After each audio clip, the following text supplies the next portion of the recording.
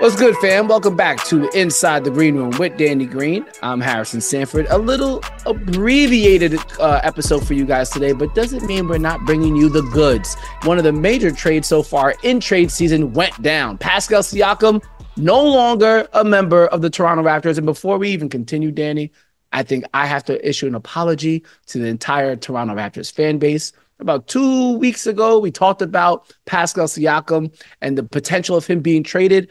And I said he would be the last of the players that won the title back in 2019. My fault, Chris Boucher. I'm sorry. My bad. You was there. I should have referenced you. We did a live pod with you. My fault. Toronto, forgive me. I know you will. All right, now let's get into it. Pascal Siakam, no longer a member of the Toronto Raptors, officially now a member of the Indiana Pacers. Pacers give up 3 first-round draft picks and Bruce Brown in order to make the deal happen. Danny, is there a winner in this trade? And if so, who? I guess time will tell. We have to wait and see. I think it was great that they got 3 first-round picks. Could they have gotten maybe another piece? Maybe so. Pascal, I think, is definitely worth that. But, we'll see how he meshes with Indiana, which I think most of us assume that he will. The pace that they play at with Tyrese Haliburton when he comes back from his strain, I think this will be an interesting, team to put together. I think they're going to be something to reckon with and actually make themselves a team that people are already scared of them and didn't want to play in the playoffs. But with Pascal, this might be a team to give somebody an early exit in that first round as a higher seed.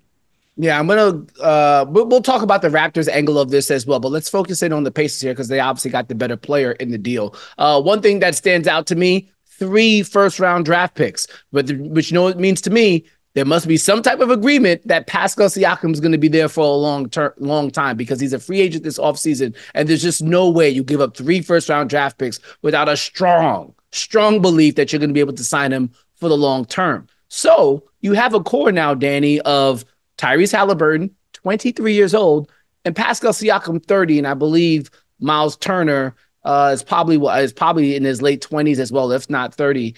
I found it interesting, and I was talking to some people about this. I found it interesting that Indiana is so convinced of where they are right now, particularly because of Tyrese Haliburton, that they're willing to fast track their ability to be a competitor or contender by getting a guy like Pascal Siakam, considering his age. Because you take a team like, let's say, the Oklahoma City Thunder, who have a wealth of young talent and just keep on building on it and haven't really pushed their chips onto the table. You think Pascal Siakam is actually worth putting all the chips on the table for the Indiana Pacers, considering where they've been so far this year? Well, we'll see. I don't see it happening overnight. I think this is something they're going to have to build over time. And if they're not able to do that with signing him to an extension, I think they lose out on this trade. So, yes, we'll see how quickly they can put it together. They're going to try to keep him. Ultimately, it's up to Pascal. If he doesn't want to stay in Indiana and things don't work out. You can't do that. You can't. It's technically tampering if you have an agreement beforehand. But come on now. Like, it's got to be understood that you're not giving up that capital and losing and potentially you're not giving up 3 first-round draft picks for a half a season rental. I've seen stranger things happen.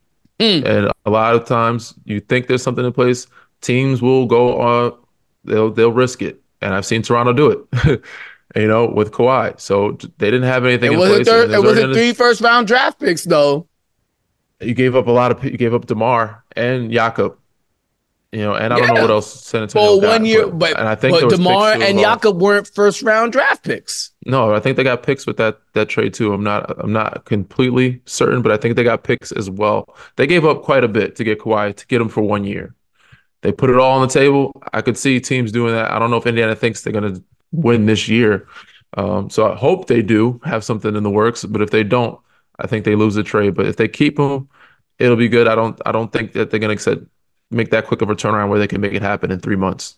Yeah, it's gonna. I love what they got going on because I think it's actually going to allow Pascal Siakam to be a better version of himself. If we go back to his time there in Toronto, I think he really started to excel. Part of the reason was that he had centers that were stretching the floor.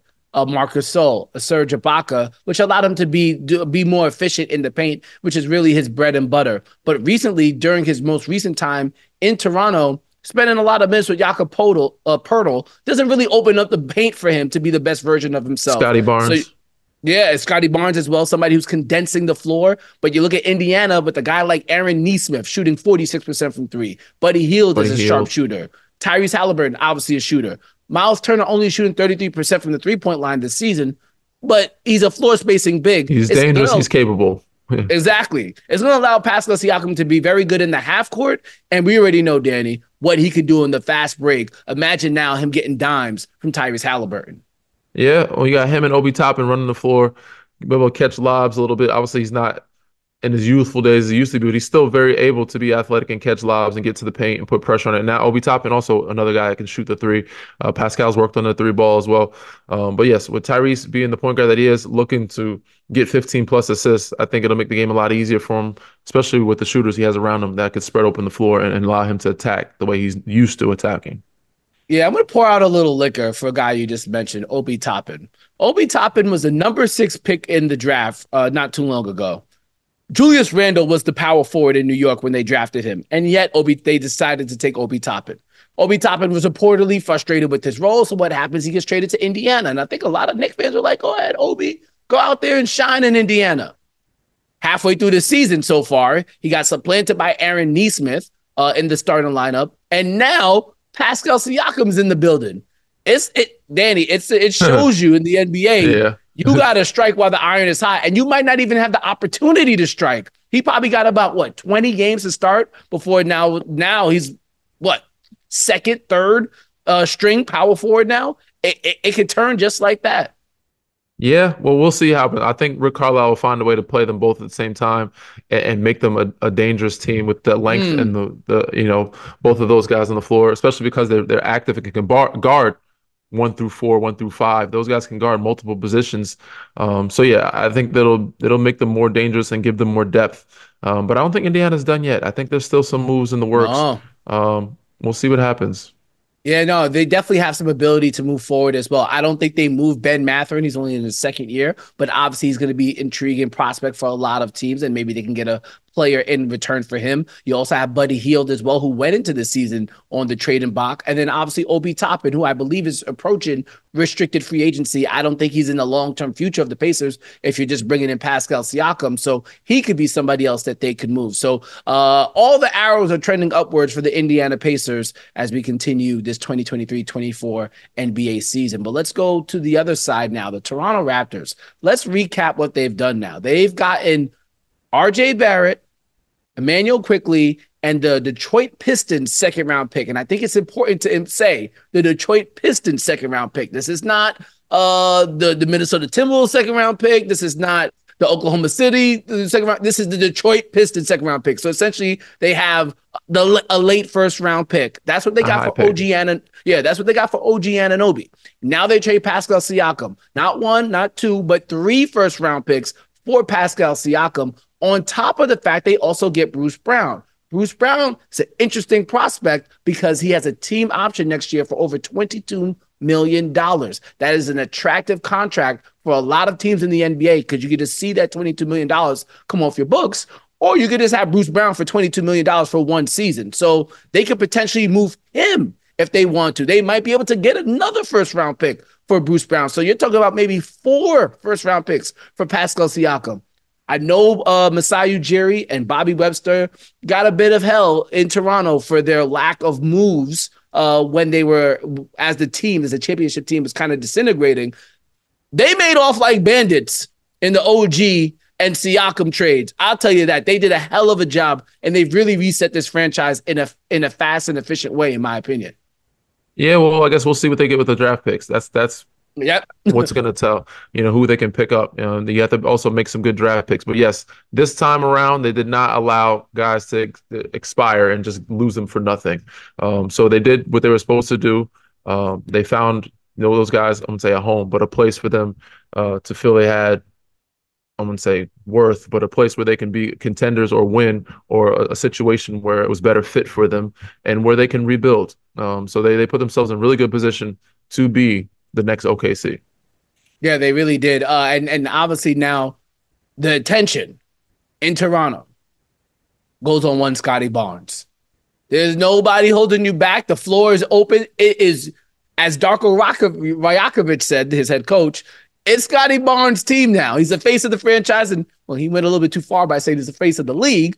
But nonetheless, it's all on Scotty Barnes now to lead this franchise into its next era. What does Pascal Siakam's absence on the court mean for Scotty Barnes in terms of his production on the court? And what do you think this overall means for the Toronto Raptors? Well, he now can be the primary, point forward there. They had so many other point guards and point forwards there. With the release of Pascal, he can be, I guess Draymond with more attributes offensively, So you have Schroeder, but Schroeder can play off the ball. They have Quick, who plays on the ball, but there's going to be a lot of times where Scotty is going to get it off the board and bring it up himself, and those guys can also play, fast and off the ball with him. So it allows him to have, be that point forward that he's always been, and have the ball in his hands a lot more without Pascal being there. Yeah, for sure. I'd be interested to see how Scotty kind of develops here. They've clearly given him the opportunity to be the face of the franchise. It's up to him to now grab it and continue to improve. So big time trade going down on this Wednesday in mid-January. Looking forward to seeing what else happens around the association with the February 8th trading deadline not too far away. As I said, guys, we're not going to stay with you for too long, but wanted to break down that trade. And also, we got to recap was maybe one of the most hyped games, at least since the in-season tournament in this current NBA regular season. Joel Embiid, 41-10, 41 and 10 assists. Let me make sure the 10 is attributed to the right stat. 10 assists in his win. Which broke the streak of his 30-10 rebound. Yes. Going on. Yeah, but he still dropped his 30 though. That's for sure. He still got his 40. 30. Yeah, he got 40 instead. So Joel Embiid and the Philadelphia 76ers, they go ahead and they get the win against Nikola Jokic, who came into town on Tuesday night rather yet. Daddy, we just saw, I think it was the Emmys or the Oscars. I don't know, some award show just happened. Mm-hmm. And I know movies get rated by 5 stars, right? Or at least that's the thought, at least. Yeah. What did you rate last night's big man battle? I'm going to give it 3.5 stars. Sheesh. Tough crowd. I mean, it was cool. It was great. I just think it was a regular season game. That's how they kind of treated it. They did battle off somewhat, but I think for me it was too buddy. There was a lot of love shown. There was a lot of this, and it was making sure that everybody. If it was a playoff series, that's the one I'm looking for. I think it's, them going at each other. They obviously have a big respect for each other. Joel respects him. He respects Joel. They see each other as the best big men, not of just the league just now, but of the era of I guess maybe generational last decade or so. Easy. Yeah. So. Yeah. They hold each other in high regard, and it showed last night, which is fine. I respect it. I enjoy that. The numbers were great. They did, do what they were supposed to do for their teams, give their teams a chance. Jokic, hell of a job on the board, 19 rebounds. I think he had 25 points. He didn't attack as much as I would like him to, but that's just his game. Joel did attack. But yes, to me, I think it was, I wouldn't say too much, just a little bit more buddy than I understand. Then I would like to see a playoff game. If there's a playoff game, I understand. They're really, this regular season. I think they're gonna see each other again in a couple weeks. We'll see how that one goes. Hopefully, they're both still healthy. But for me, like I said, I think the numbers don't tell how the game really went. And to me, it was a friendly game. It looked like. Yeah, we'll see. We'll see about that. They're supposed to play next Saturday, which I believe is January 26th in Denver. However, Joel Embiid has not played in Denver since 2019. Last time he played before that, 2016. I went ahead and I looked at the schedule, Danny. They're not on a back. They're not on a back-to-back. They're not on the front leg or the back or the last leg of a back-to-back. Joel Embiid, I know you're not ducking anybody, but we gonna need you to play in Denver, bruh. We gonna need you to play in Denver. Then all of the accusations that we see on Twitter about Joel Embiid ducking competition or only giving the business to the bad teams in the NBA, all that will come to an end. Just suit up next Saturday, not this Saturday, next Saturday in Denver. Again, Joel Embiid has not played in Denver since 2019. My memory serves me correct. We're in year 2024. We need to say that. And that's all I ask, Danny. Well, we'll see, man. Only time will tell. Only time will tell. All right, guys, we'll see you next week. I hope you enjoy. Please do us a big favor. Rate, subscribe, rate, subscribe, review, Read, whatever. rate, subscribe, review. Oh, hit the like button, hit the subscribe button, hit the follow button. Find us on Instagram, find us on Twitter, and we'll see you guys next week. Take care. Peace.